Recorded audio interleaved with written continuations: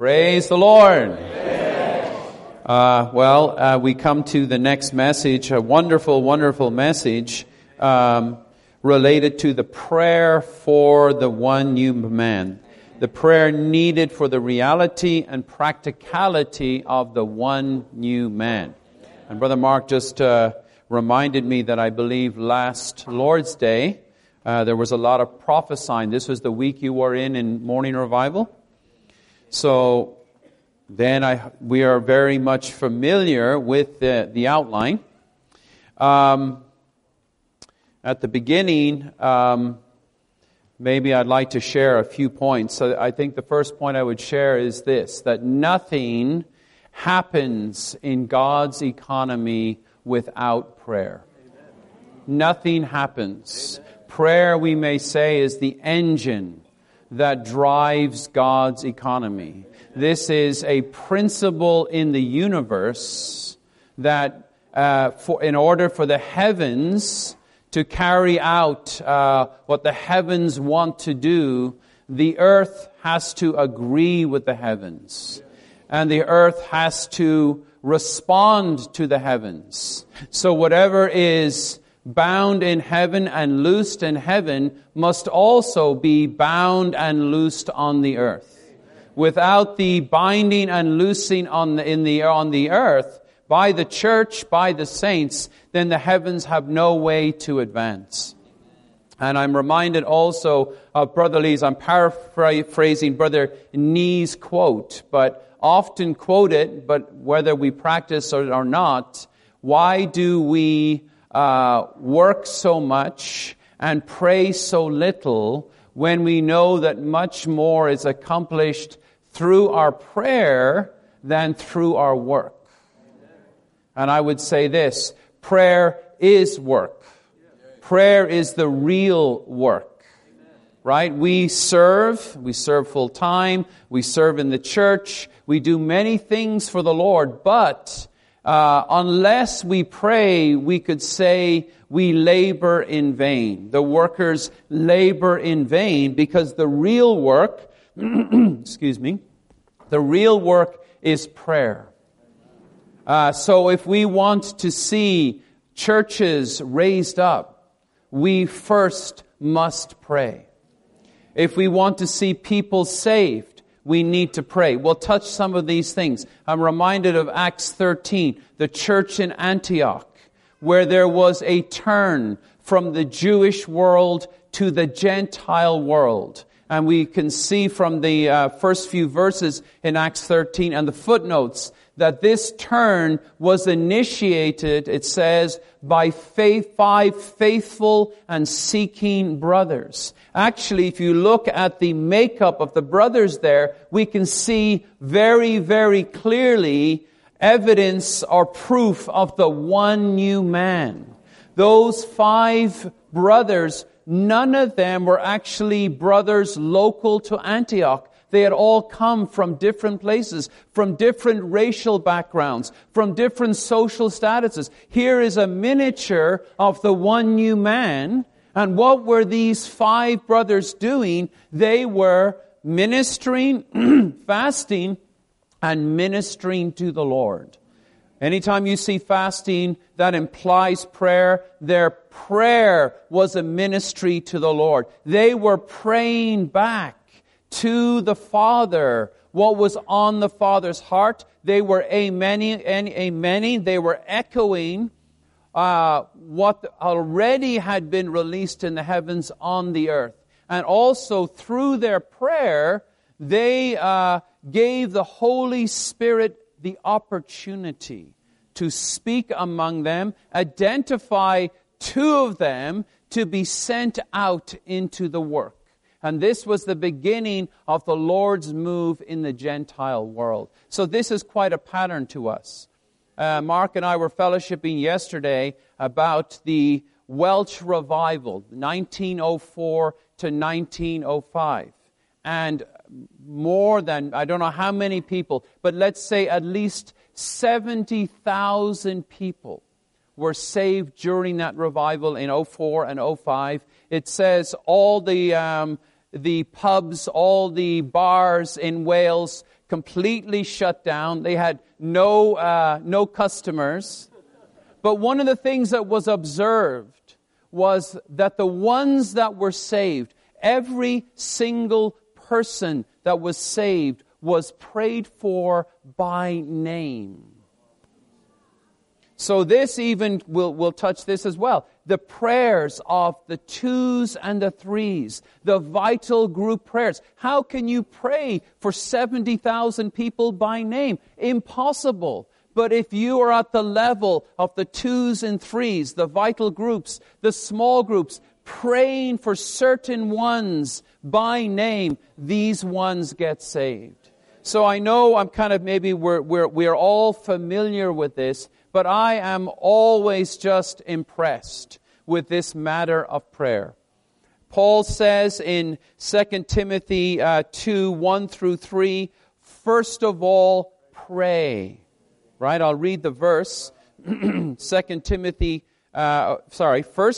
chapter 2. And verses 1 through 3. I exhort, therefore, first of all. First of all. Is that the first thing we do when we encounter a situation, when we have a need, when we're coming together to discuss the work, to make plans? What is the first thing? Is fellowship the first thing? Is organizing and arranging the first thing? Is talking the first thing? Well, our brother says here, I exhort therefore, first of all, that petitions, prayers, intercessions, thanksgivings be made on behalf of all men. And then the end of verse 3 says, or verse 3 says, this is good and acceptable in the sight of our Savior God. We normally link that with the next verse, which says, who desires all men to be saved. But this also refers to the verse, that first of all, prayers, petitions, intercessions be made on behalf of all men. And then it says, this is good and acceptable in the sight of our Savior God. And then we have the pattern of our Lord Jesus Christ. Hallelujah. Some of the verses related to the Lord. One of my favorite verses in the New Testament, Mark 1:35.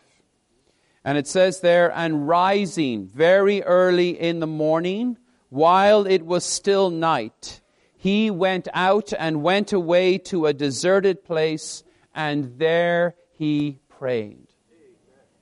So I'm always impressed with this verse because in John 6:57, the Lord says, as the living Father has sent me, and I live because of the Father.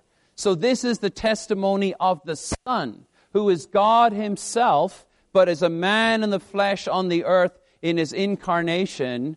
He says, I was sent by the Father, I feed on the Father, and I do the Father's will. Well, where, when, how did the Lord know what the Father wanted him to do, what the Father wanted him to speak? I believe we have a little window in Mark 1:35. Early in the morning, while it was still night, Jesus went out to a private place, and there he prayed. So again, if this is the pattern of the first God-man, if this is the pattern of our Savior, how much more should we follow closely in his footsteps? Then also, in John chapter 6, after the feeding of the 5,000, and the crowds wanted to, crown him, make him a king, it says he withdrew. It says in 6:15, then Jesus withdrew again to the mountain himself alone. Our brother says that the Lord did not remain in the glory of the miracle, but he withdrew himself back to have more fellowship with the Father. And then also just at the beginning of the Lord's ministry, in Matthew chapter 4, after he is baptized, after the Spirit descends as a dove on him, as the voice of the Father from the heavens, "This is my Son, the beloved, with him I am well pleased." It says in verse 4:1, "Then Jesus was led up into the wilderness by the Spirit to be tempted by the devil." And in verse 2, "And when he had fasted 40 days and 40 nights." Again, the fasting implies prayer. So how did the Lord begin his earthly ministry? He did not, I'm baptized, I'm anointed by the Spirit, I'm ready to go. That was not what he did. He, even then, after he's anointed, he is identified as the Christ, the one commissioned by the Father. What is the first thing the Son as a man in the flesh did? He withdrew and prayed for 40 days at the beginning of his earthly ministry. So I'm just impressed, and I hope we all are impressed with this matter of prayer. Our brother Lee also points out, prayer is like breathing. It's like the oxygen in our Christian life. So we can go without food for a period of time, a considerable period of time. We can go without water, but for a considerable less amount of time. But surely the thing that we almost instantly cannot do without is air, oxygen. But prayer is the oxygen in the Christian life. How much do we need to be not only people, saints who pray, but as the pattern of the Lord, a man of prayer. So even in my own prayer, Lord, I don't want to be someone who prays. I want to be someone of prayer, a man, a person of prayer. That means that is our constitution. That is our habit. That is our disposition. That is our living. Just as much as Brother Mark was sharing yesterday about the Word. We want to be people, men of the Word. Not men who read the Word, but we're constituted with the Word. That is the way we live. We live out and work out the Word of God. Well, in the same principle, you could say the two wings of our plane that get us to our destination, the Word and prayer. Prayer and the Word. That's what will get us where we want to be. Amen. So this critical matter of prayer, and then prayer at so many levels in the Christian life. First and foremost and most important, our personal prayer. Amen. Even in Matthew 6, the Lord exhorts us, go into your private room and pray in secret. And your Father who sees in secret will reward you, will answer you, will visit you. How important our personal prayer is. And I would say that's probably the area most of us struggle with, our personal prayer. It's easier, still not easy, to pray in twos and threes at different levels, even the prayer meeting of the church. But it needs to have a base of personal prayer with the Lord. And then we should expect that the Lord would answer our prayers. So when we come to these messages, we realize we know that this is God's desire. This is what God wants more than anything on the earth, is the one new man.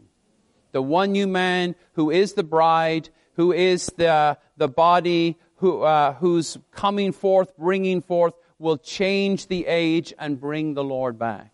But no way to arrive at this destination apart from prayer.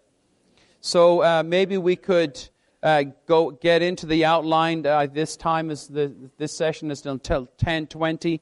So we'll try again to leave some time at the end for overflow from the saints. Amen. Okay, so let's look at Romans 1 together. The governing principle of our prayer should be that prayer brings us into God. Amen. Brings us into God. Amen. So how even just personally, the exercise. You know, in the Old Testament, in the book of Exodus, we have the picture of the tabernacle. And it is at the incense altar that is in the holy place, but functionally belongs to the Holy of Holies. This is where the high priest burned the incense that ascended to God. The golden incense altar signifies the praying Christ. So I think if we see the picture, it's very helpful. We need to realize that our goal in order to pray effective prayers, in order to have Christ added to our prayers, is that we need to be at the golden incense altar. So we need to make the journey from the outer court, you could say metaphorically, of our body, past even the holy place of the soul, to the Holy of Holies in our spirit. And there's, we don't just, as you know, the high priest did not just walk into the tabernacle, did not just walk into the Holy of Holies. There was a procedure, there was a process. And it began in the outer court with the 5 main offerings, identifying ourselves with the burnt offering, the meal offering, the sin and trespass offering, and the peace offering. And then the showbread table, where we feed on the Lord, we're supplied, of course, also the laver of the Word, the washing of the water in the Word. Then the showbread table, where we can feed on the bread, the face of God in the Word, where we're enlightened by the lampstand, so that we know how to pray, so that we're enlightened, we're fully clear about what to pray for at the incense altar. But ultimately, the prayer at the incense altar is not even our prayer. But ultimately, the prayer at the incense altar should be God's prayer. And we are one with Him to pray back to the throne the things that have come from the throne and the throne wants to accomplish. So we need to, this point speaks to this, the governing principle of our prayer should be that prayer brings us into God. Just like the picture of the Holy of Holies, the deepest part of the tabernacle is where we want to go if we want to pray. We need to pray ourselves, or work ourselves into God in order to pray. So how about we read A and B?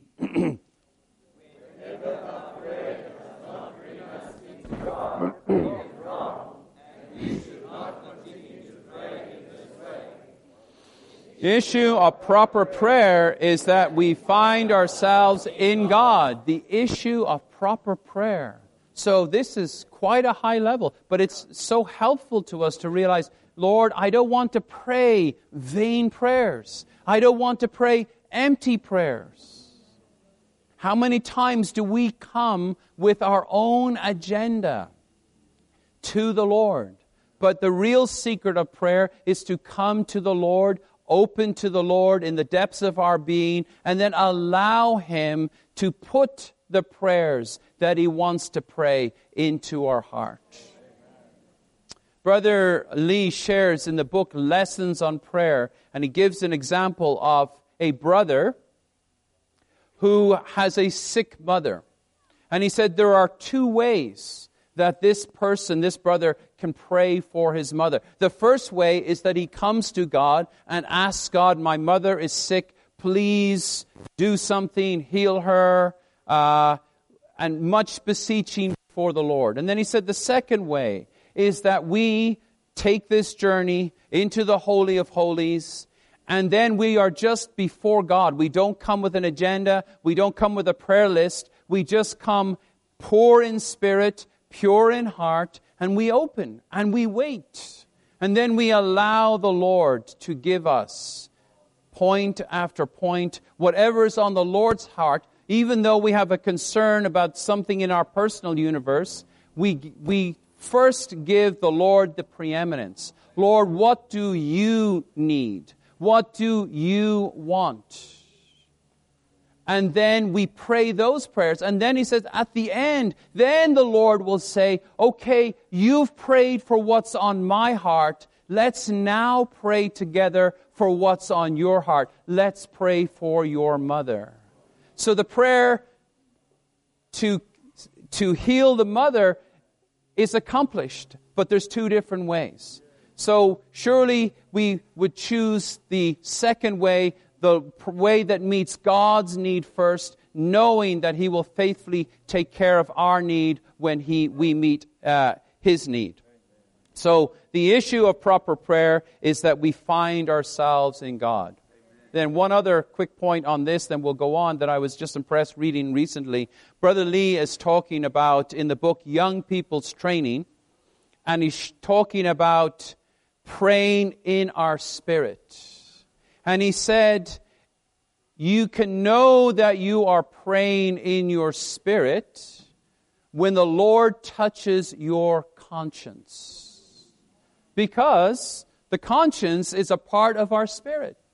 And so he gives this real example where he says, you may come to pray about some situation, some matter, some person. Oh Lord, save that person. But because you're in your spirit, God can touch your conscience, and He may say to you, don't worry about that person. How about you? How about your situation? How about your condition? How are you right with me? So I was just so impressed with that. It isn't that the Lord does not want us to pray for others, but if we are genuinely in God, in our mingled spirit, very likely the first thing the Lord will touch is, Michael, this matter between you and me. This matter last night, you said something to your wife. Here you are this morning, but you still haven't rectified that situation. You still haven't apologized. So the Lord is very, very fine. And we want to learn the lessons, how to pray one with God in our mingled spirit. And in that situation, the Lord may say, we'll pray about that matter later. Let's take care of this matter first. Okay, two together. The experience.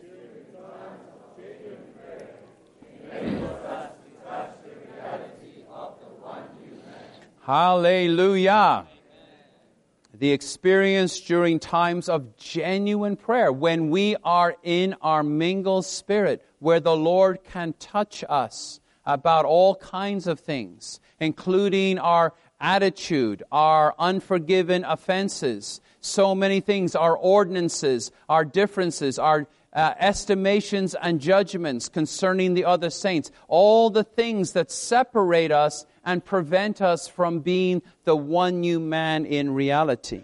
So, genuine prayer enables us to touch the reality of the one new man. Okay, could we read A? During times of genuine prayer, we are in our spirit, and we are one spirit with the Lord. It is that these times that we live Christ. Amen. Okay, could we read through the subpoints, maybe brothers 1, sisters 2, and alternating. Amen. Our daily living should be the same Matthew 11. as our experience in times of genuine prayer. Amen. Our experience in prayer should become a model of our daily Christian life. When we pray, we enter into fellowship with the Lord and become conscious of the fact that we are truly one spirit within Him, and that He is actually one spirit with us. Amen.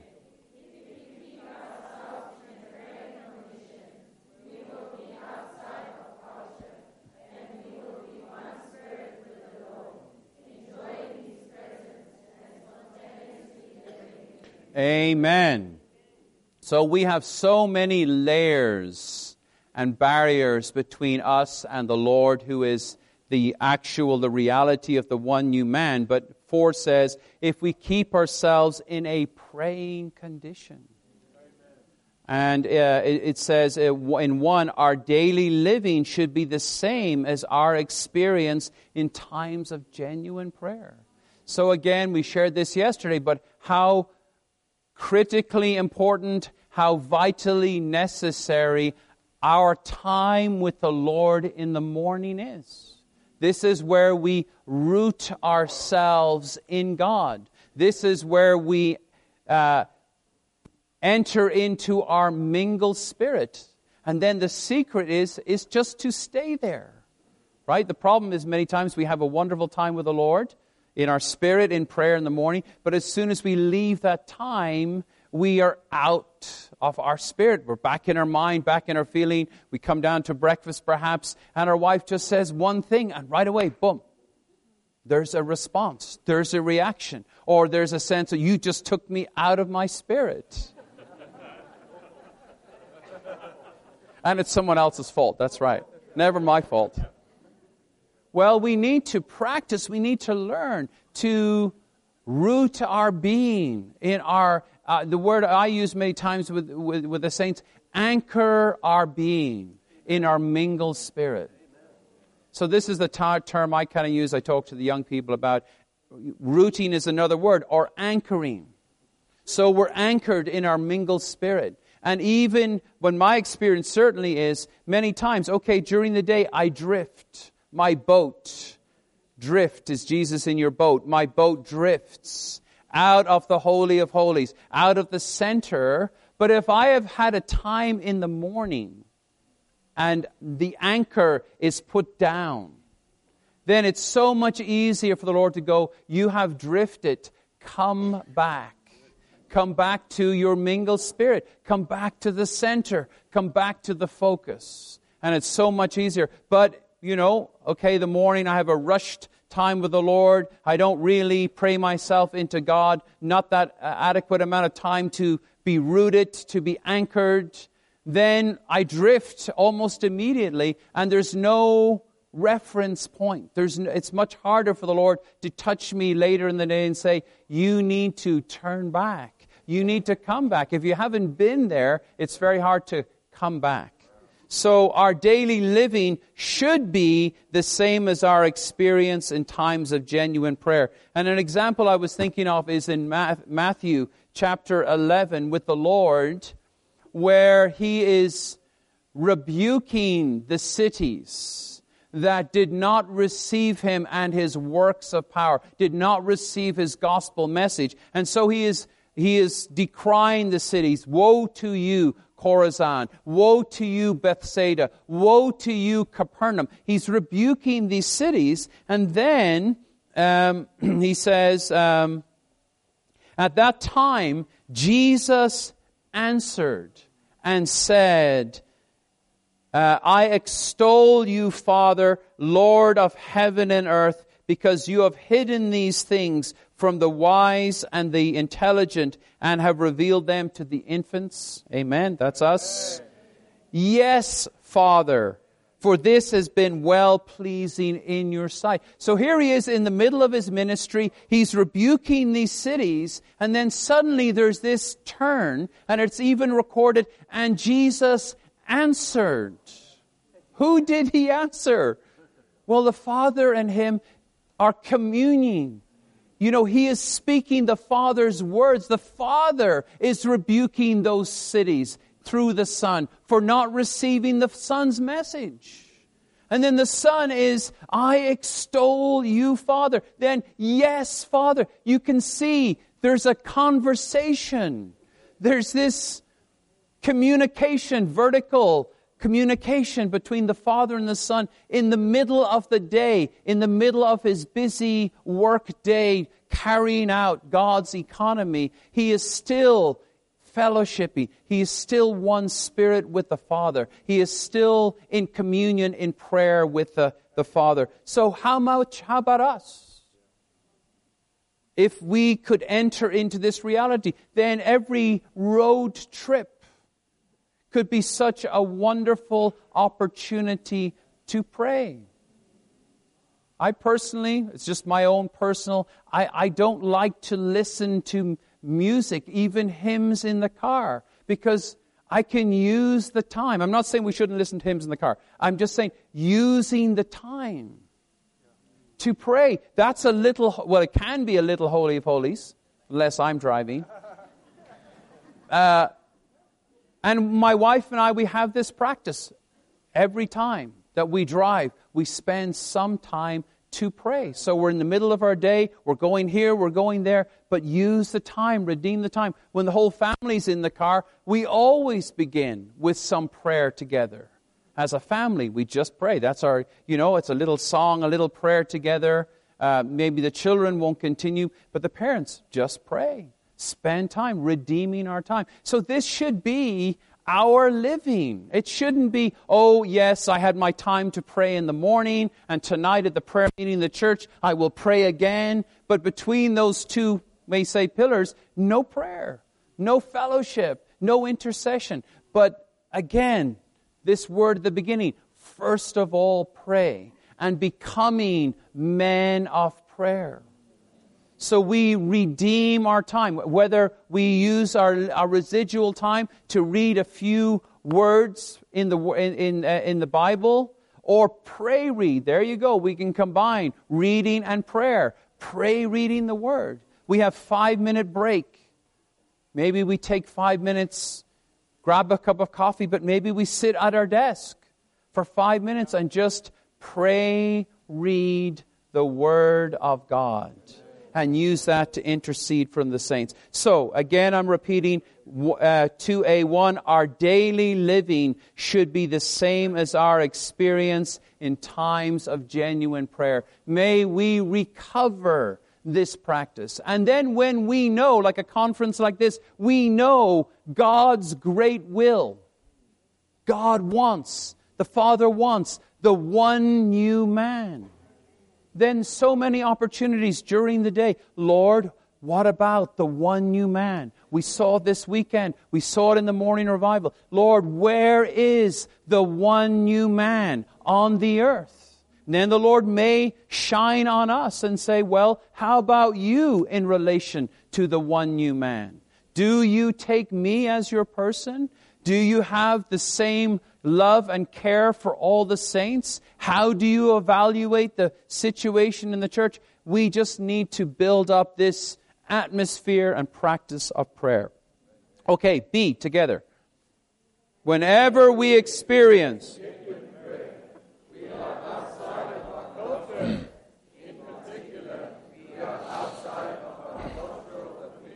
Amen. So we should be able to pray with anyone. Genuine prayer with any brother, any sister, any race, any background, any culture, any nationality, come together to pray for God's interest. One says the more genuine prayer we have, the more we will have the experience of being outside of our cultural opinion. Amen. 2. Can we read 2? When we pray with others,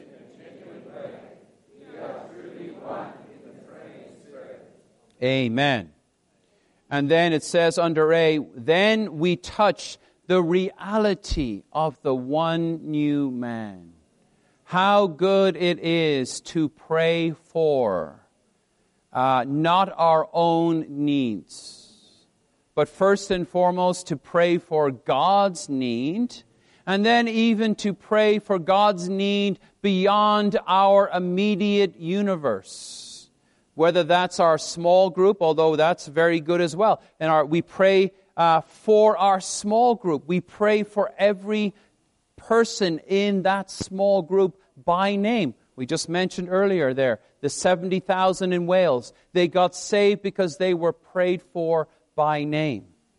I have had some very wonderful experiences of beginning a small group in a particular locality and being joined sovereignly, not my choice, but with someone not like me, not racially like me, not culturally like me, but that was the arrangement. This was the person the Lord arranged for me to pray with. And we began to pray. This brother called me and he said, could we have morning revival while I'm driving to work? And I like my personal time in the morning, but this brother, he's driving to work. He wants to have morning revival on the phone as he's driving. Amen. Of course, I found out quite quickly what he meant was, I drive, you read. Amen. Well, I'm going to, long story short, over time, so we began to do this, but I would read, but then at the end we would pray. And then he got this, I guess, vision from the Lord and epiphany. Goes, could we do this on the way home as well? On my commute back from work in heavy traffic. Amen. So we began to pray morning revival, evening revival over the phone. Brother, I assure you, very different from me. Then, again, a further revelation. That was Thursday morning. Can we do that Friday morning? And then eventually Friday evening before our home meeting. So 4 times a week, he's in the Holy of Holies of his car, I'm on the phone. But I had the grace, I had the supply, and it was, I would say, you shouldn't even say miraculous, because I believe that our small group that was raised up was a direct product of those 4 times of prayer.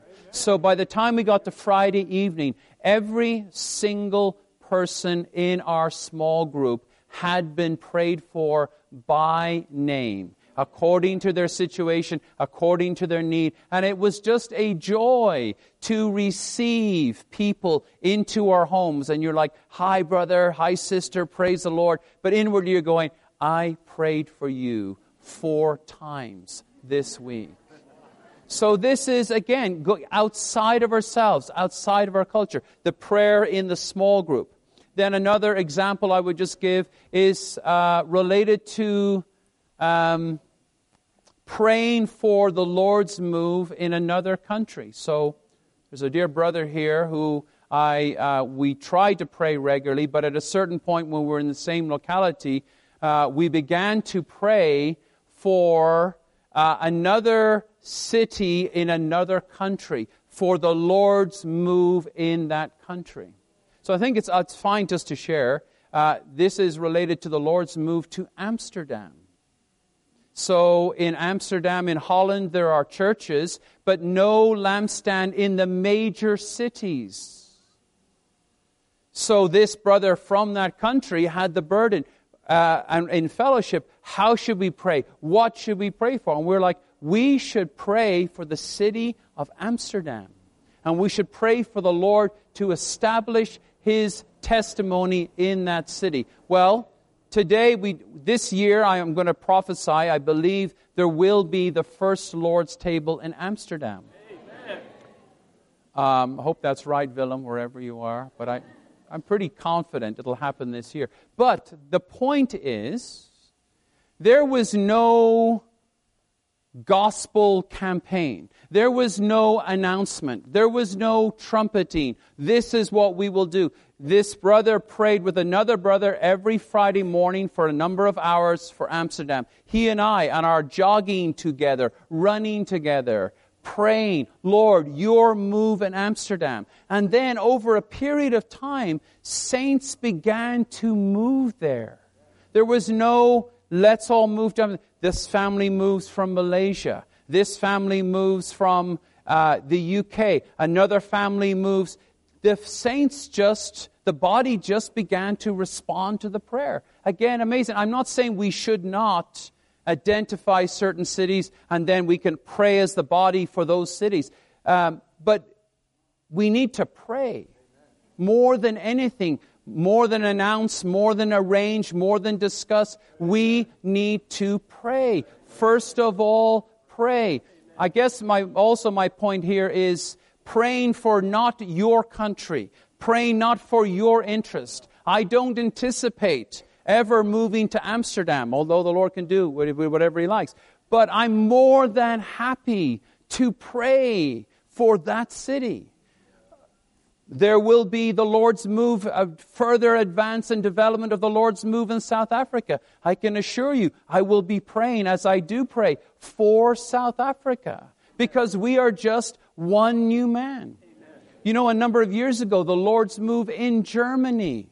And it was marvelous and encouraging to see saints all over the earth praying for the Lord's move in Germany. Surely that was a step toward the reality of the one new man. No one was saying, what has Germany got to do with me? What has Amsterdam and Holland got to do with me? We are praying for the Lord's move and the bringing forth of the one new man. Amen. Okay. So when we pray, we touch the reality of the one new man. Okay. Then B says, then we realize that the new man is constituted with Christ alone, and that in this realm there are no differences of culture. Okay, 3. Could we read together?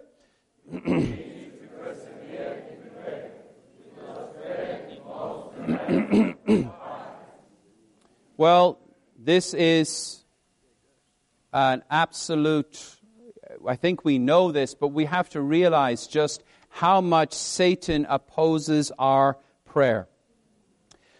So we need to persevere in prayer. Prayer is a battle, a warfare. And even in the present context of where we are in the Lord's recovery, in the feasts, or specifically the semi-annual trainings, we have been journeying with the Lord, with the recovery, Exodus, Numbers, Deuteronomy. So, in terms of the recovery, we are on the edge of the good land. Another line of prayer that has been quite prevailing is this matter of raising up an army to fight for God's interest on the earth. So here is the children of Israel as an army, metaphorically or symbolically on the edge of the good land, typifying Christ. The next step is to enter into this land in reality, to possess the land, to possess the strongholds, to labor in the land, to produce the riches of the land, to build up the city and the temple. But there are tribes, there are forces resisting the children of Israel's entrance and possession of the good land. So they have to fight. Well, have you asked yourself, Lord, how are we going to take this land? And how do we fight? Well, our weapons are our prayer. The weapons of our warfare are not, fleshly, but are powerful to the tearing down of strongholds. By what means? By our fighting prayer.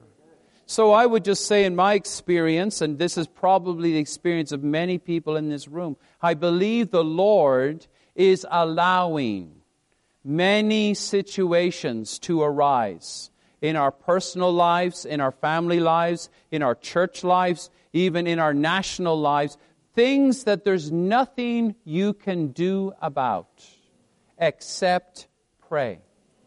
There is no remedy. There's no solution. There's no answer. There's no way that you can affect the situation apart from praying. But I believe that this is part of the Lord's strategy to train us how to pray.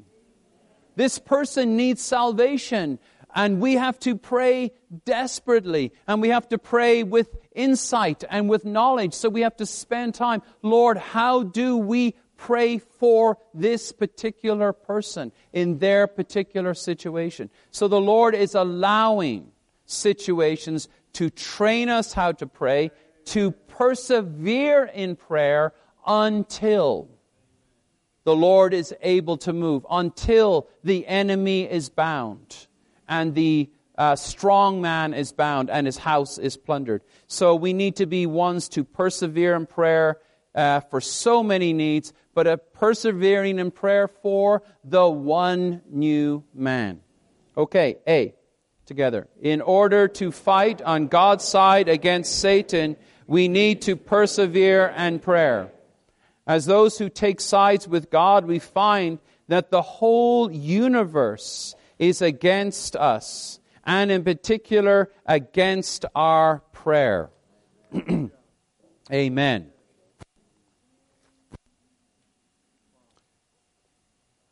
Colossians 2, 1 to 3, where Paul says, I want you to know how great a struggle I have for you and for those in Laodicea, even all who have not seen my face. How great a struggle.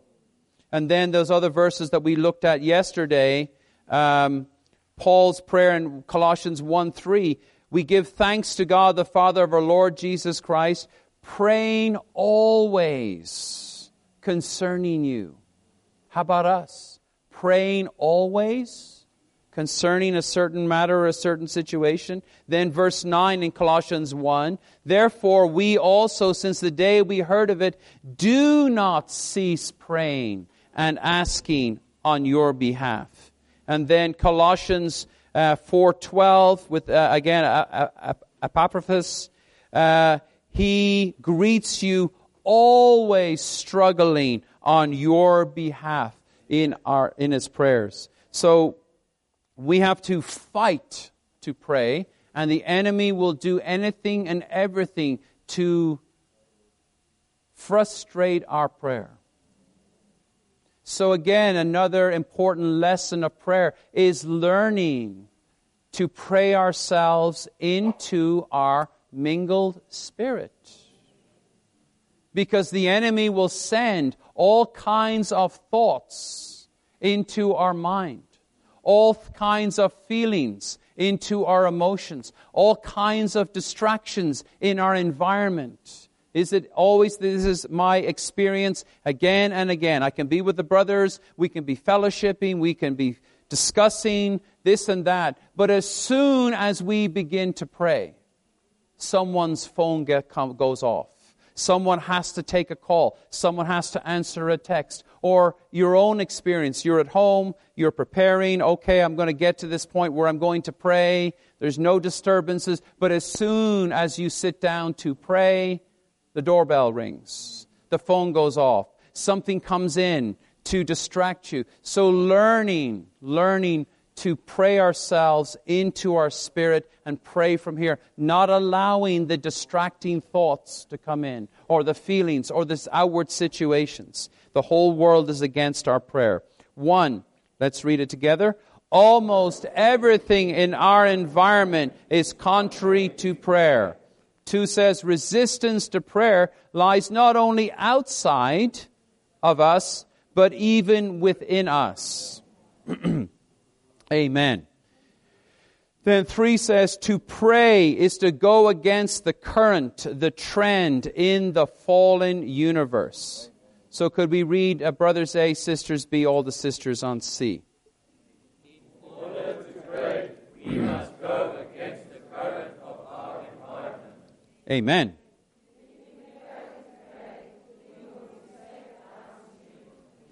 Only prayer can enable us to go against the current. Therefore, we need to persevere in prayer, to pray persistently. So beside our personal prayer, you can see the wisdom also of having a prayer companion or vital group prayer, the prayers of the 2s and 3s. How poor the church would be if the only prayer time that the church has is the prayer meeting of the church for 1 hour a week. The Lord needs all kinds of prayer, all levels of prayer, personal prayer, companion prayer, prayers in 2s and 3s at all kinds of times of the day, the afternoon, the evening, on different days. May we not be so restricted and so limited to only pray in the prayer meeting of the church. But we could pray for so many things in the 2s and the 3s. Amen. And that only this kind of prayer can enable us to go against the current of the age. So we need to persevere in prayer and pray consistently. Okay, 4 together because of time. Persevering in prayer for the one new man is related to the peace of Christ, to the word of Christ.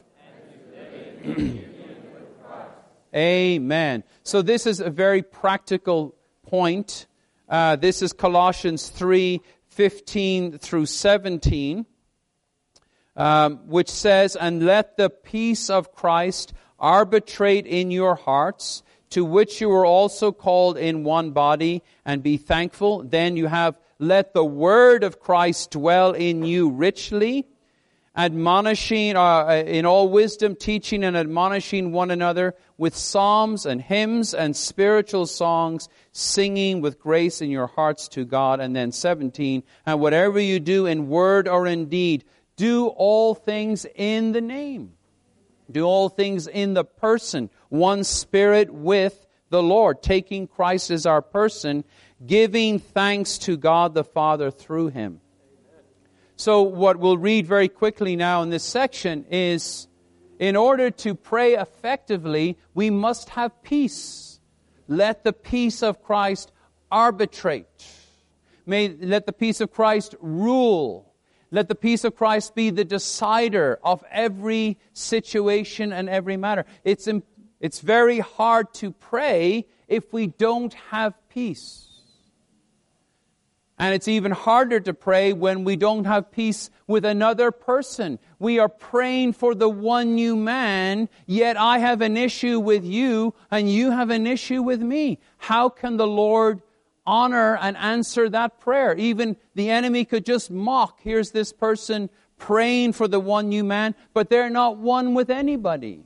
Or they're not one with this particular person. So we need to settle any problems we have either with the Lord or with one another, allowing the peace of Christ to arbitrate in our hearts. Then we have the Word of God, which informs our prayer and even gives us the utterance and the supply to pray the prayers of the one new man. If we didn't have the Word, we would not even know about the one new man. So how wonderful we can know from the Word and from Colossians what is God's great will. God's great will is the one new man, so we pray with the Word. And then, again, praying ourselves into our mingled spirit, praying ourselves into oneness with the Lord, so that He is the initiator of the prayer. We are not the initiator. He is the source of the prayer. We are not the source. We do all things in Christ Jesus. Amen. So let's read the points. Romans 4, persevering in prayer. We've mentioned that. Okay, could we read A together? The peace of Christ, which is Christ Himself, has made the Jews and the Gentiles one new man. Amen. Now we should let this peace operate in our hearts for the common life and for the practical existence of the one new man. Amen. Again, if we are praying in the Holy of Holies in our spirit, the Lord can touch us. Before you pray for this matter, you need to settle this other matter first. And then you have peace, then you have the power to pray. Okay, B. The way for Christ to escape His headship and to minister His riches to us is through His Word. Amen. So one says we should not be closed, but should open our being to the Lord and to His Word, and be willing to be filled with the Word of Christ. We need to allow the Word of Christ to move, act, and have its being within us. Isn't that a lovely phrase or utterance? We need to allow the Word of God, who is embodied in Christ, to move, act, and have its being within us, allowing and letting our whole being be permeated and saturated with the Word of Christ. Amen.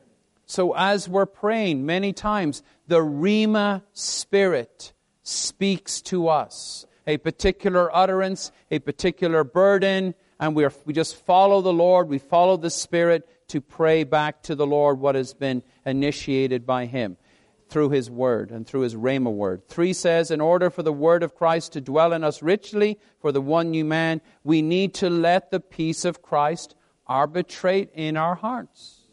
Because again, the enemy is against. The Lord wants to speak something to us, but because we have something undealt with in our being, the enemy has ground. to come in, to frustrate, to interrupt the flow. You're in the middle of prayer and then this dart comes in. Oh yeah, but what about that? That person, or what she said to you. You're in the middle of prayer, but suddenly something comes in that frustrates the peace. So we take care of the peace in order that we can have the free way for the word and the prayer to flow out of us. Okay, let's read C.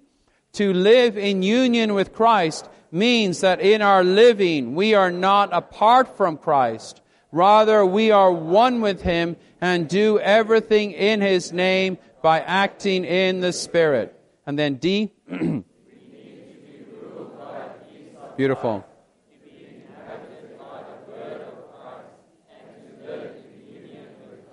And I would add just a little phrase to the end of that, for the one new man. We need to be ruled by the peace of Christ. That rules over us, that guards our heart and our mind, inhabited by the Word of God to have the praying strength and the praying utterance, and to live in union with the Lord, with Christ. So He is the source of all of our prayer. Okay, then 5. In His heavenly ministry, Christ is interceding, ministering, and executing God's administration, and we need to be those. So what is the Lord doing right now? The Lord is praying. The Lord is interceding for His recovery, for His move on the earth. He is praying for the bringing forth of the one new man. So again, how important it is for us to know the great will of God and pray accordingly. That does not mean we do not pray for smaller matters, other matters, but the big prayers. Brother Nee says in the prayer ministry of the church needs to learn to pray big prayers. So we're praying for our grandmother's knee, but the Lord wants us to pray for the one new man. That's a bit of an extreme example. But, sometimes we just get caught up. We get caught up with so many things. The world situation, the coronavirus, my goodness me.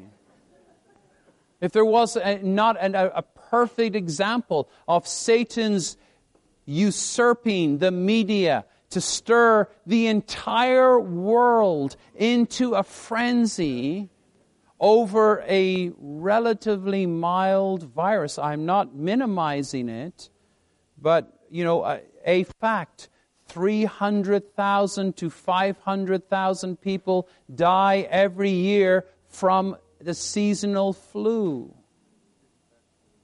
I think the death rate for coronavirus in the world is 3,000. But I believe this is really something of the enemy just to stir people up. But look at the effect it has even on the churches, on the conferences, a major feast. Brother Mark was pointing out rightly, the first time we've had a major feast canceled since Brother Lee went to be with the Lord in 1997. That's never happened before. And we honor and respect the brother's decision. But a lot of it is informed by the media. And who controls the media? I'm not a conspiracy theorist. Okay, I'm not into that at all.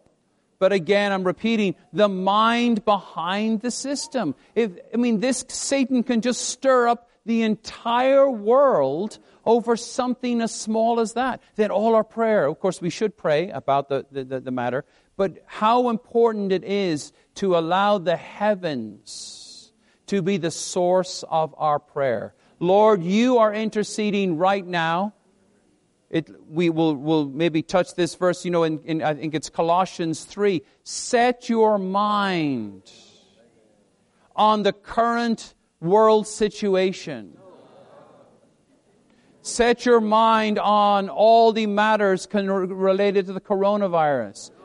Set your mind on the things which are above, where Christ is. So in the prayer meetings of the church, in our small group prayer, in our personal prayer, what do we pray for? Well, we need to enter into the Holy of Holies of our spirit, contact the interceding Christ, and ask Him. Lord, what should we pray for? So, then we have this, the kind of the, I don't know if I call it the constant debate, but the debate in the prayer meeting. Should there be a church prayer list? And maybe the answer is yes and no. Maybe we do need to have certain things. We trust that the prayer list that is presented to the church is something that some brothers have prayed over and considered and asked the Lord what should be on the list. But even then, we still should be open. Lord, what do you want us to pray for? So I kind of like the kind of marrying the two. You have a prayer list, but you come to the prayer meeting, you open to the Lord, you follow the Spirit, you pray whatever's on the Spirit's heart, and if you run out of things to pray, you still have a list that you can pray for. But it is amazing to me many times, you just open a number of the items on the prayer list, get prayed for anyway.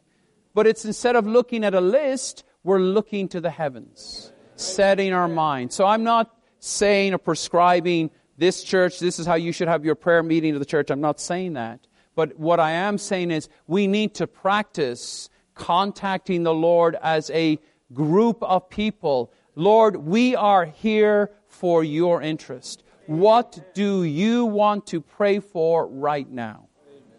And the Lord might say, I don't want you to pray for the coronavirus. I want you to pray for the one new man. Amen. Okay.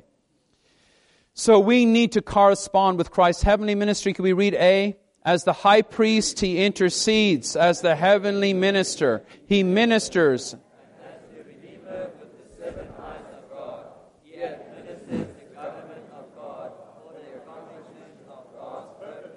He administers the government of God. So he is the man of prayer. He is the source of our prayer, and we need to learn to be one with him. Christ's ministry in the heavens requires our response. I wrote down in my margin, not our initiation. He requires us to respond. The heavens do rule. We may come with an agenda. We may come with a program. We may come, we should pray for this, or we need to pray for this. Well, are we checking with our source? Are we communing with the Lord in the heavens? Lord, what are you interceding for right now? So it is really a very, very pleasant experience to pray with one or two other saints and just come to pray. I have a prayer time once a week for an hour with two brothers from two other different countries, in two different other cities. We come together on a Wednesday evening and we just open to the Lord. And then we pray. Sometimes we pray for an immediate situation in this family or in this church. But many times we just come and we go, Lord, we are here so that you can have a way to pray through us. Amen. And we exercise again and again. We just present our bodies, Lord. We open to you. What would you have us pray for? So can you imagine? That's just 2-3 brothers just praying. This is not the prayer meeting. This is nothing official, but very organic. I would imagine the Lord will be back very, very soon if every person in this room picked up the habit of finding a prayer companion or prayer companions and then setting aside a certain amount of time per week just to faithfully come together and Lord, here we are, we present ourselves, we have no agenda, we open to you, how would you like us to pray? That would be a tremendous recovery. If all the saints in all the churches on the earth prayed this way, the Lord would be back in no time. Amen. Thank you, Lord. Okay. So it requires our response. How about we alternate 1 to 4 brothers on one?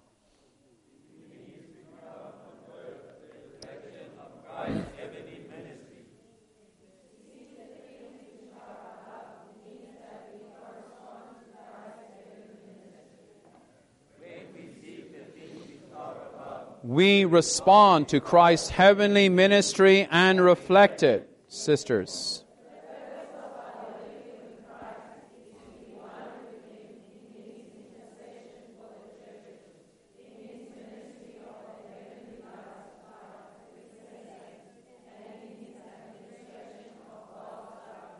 Amen. So just pointing out here these three directions.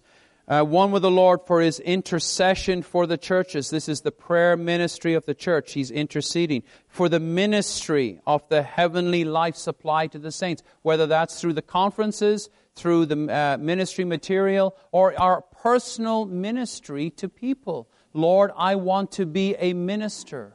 Always having something fresh to give to someone else. The verses that we read at the beginning, it says here in verse 6 of Luke 11:1, since a friend of mine has come to me from a journey, and I have nothing to set before him. Have you ever felt like that? Someone comes to you, and they need your help, they need your ministry, they need your portion, and you have nothing to set before them.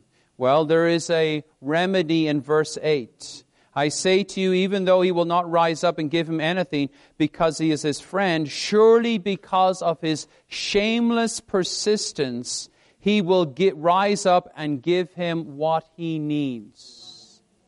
I have nothing to set before him, but if you pray, the Father will give you what you need to minister to others. And then that third point, praying for the elders, the brothers, praying for God's administration. Okay, I'll have to finish by reading C, D, and E. Okay, C. Through our prayer, Christ the head is given a way to carry out His administration through His body. D. If we seek the things which are above and have one life and one living with Christ, we will be wholly occupied with the enterprise of the Master. Set your mind not on BBC or, South African news, things that are above, and then be one with the Lord to be occupied with His enterprise. And then finally, E together, sorry because of the time. In order for the recovery to be the Lord's recovery, it must be under His direction. Final point. It's the Lord's recovery. So, dear brothers, dear sisters, dear saints, how can we do anything? How can we initiate anything unless we come to the Master? We come to the head. I will build my church, and it is the Lord's recovery. That is not a label. That is not a name. We are not the Lord's recovery. We are in the Lord's recovery. So in order to cooperate with Him, we must seek His counsel, seek Him in prayer, and then pray in response to what He is praying. Okay, I'm going to stop. I'm sorry I went long. But again, as Brother Mark said, you please would complete the message. Amen. Praise the Lord.